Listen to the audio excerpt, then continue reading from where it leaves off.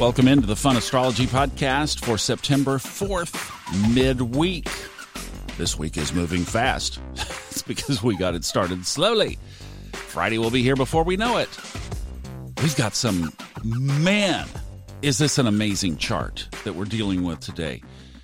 Golly jeepers. So like every area of your life, every energetic pocket of your life is intertwined and aspected and connected to something else.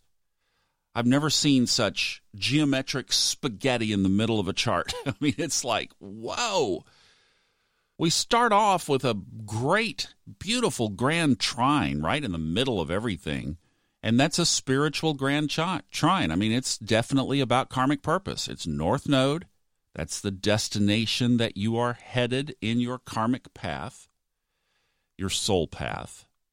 Neptune, which is in Pisces, that's the spirituality, even though it's still in retrograde. And the moon. There's that deep spiritual insight, that looking inside, that perception, reflection, emotion, us. So if you're feeling, if you wake up this morning and you have a great meditation, that was why. If you are feeling just a little sulky, well, that could be why too. Or if you spend a few extra minutes in your journal and as you close the page on your book, you think, I'm just on. I'm headed in the right direction. That could be some of that insight as well. Great connection between our karmic purpose and spiritual insight this morning. That will go until noon Eastern. Now, also, along with this is a double T-square.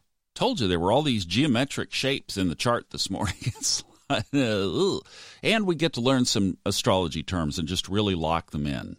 Okay, a T-square is when you have two planets that are opposite each other, and then another one that is at 90 degrees to those two that are opposite.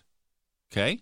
So if you connect all that up, you get a T. If you draw it inside, you draw a long line between the opposites, and then the short bar of the T would be between the one that is off there at the square point to the two.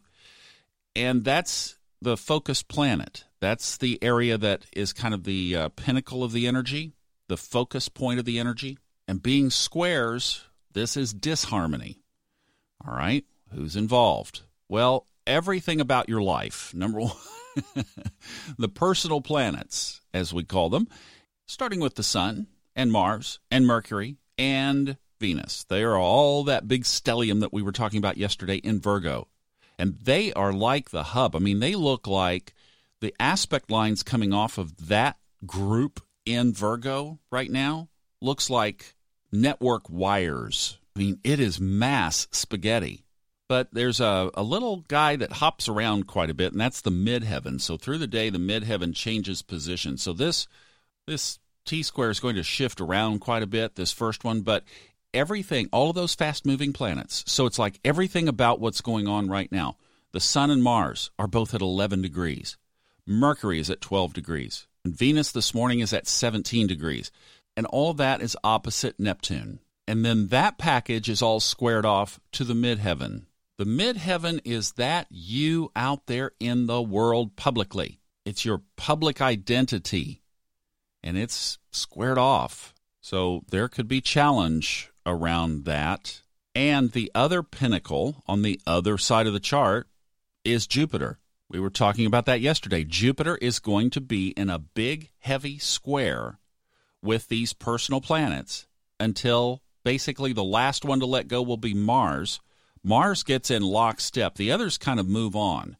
But Mars stays in lockstep with Jupiter until September 22nd. So it's like Jupiter just has a great big do not disturb sign hanging on its door. And that's why I was saying yesterday is just to use the next 3 weeks really as foundational work type stuff. Best with that base to be building deep instead of building out.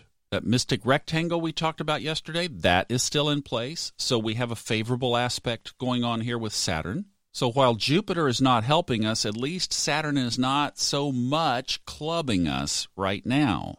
But this chart just has a lot of squirrely tension in it, and that's what you got to watch out for. Is the energy now is, a lot of people are just saying that things are just tough right now, and that's very much reflected in the chart. So stay close to all of your tools of energetic work, including, for me, meditation and some Kundalini yoga, to just stay really grounded and centered. Whatever you do to get centered, do it. And I'll see you tomorrow.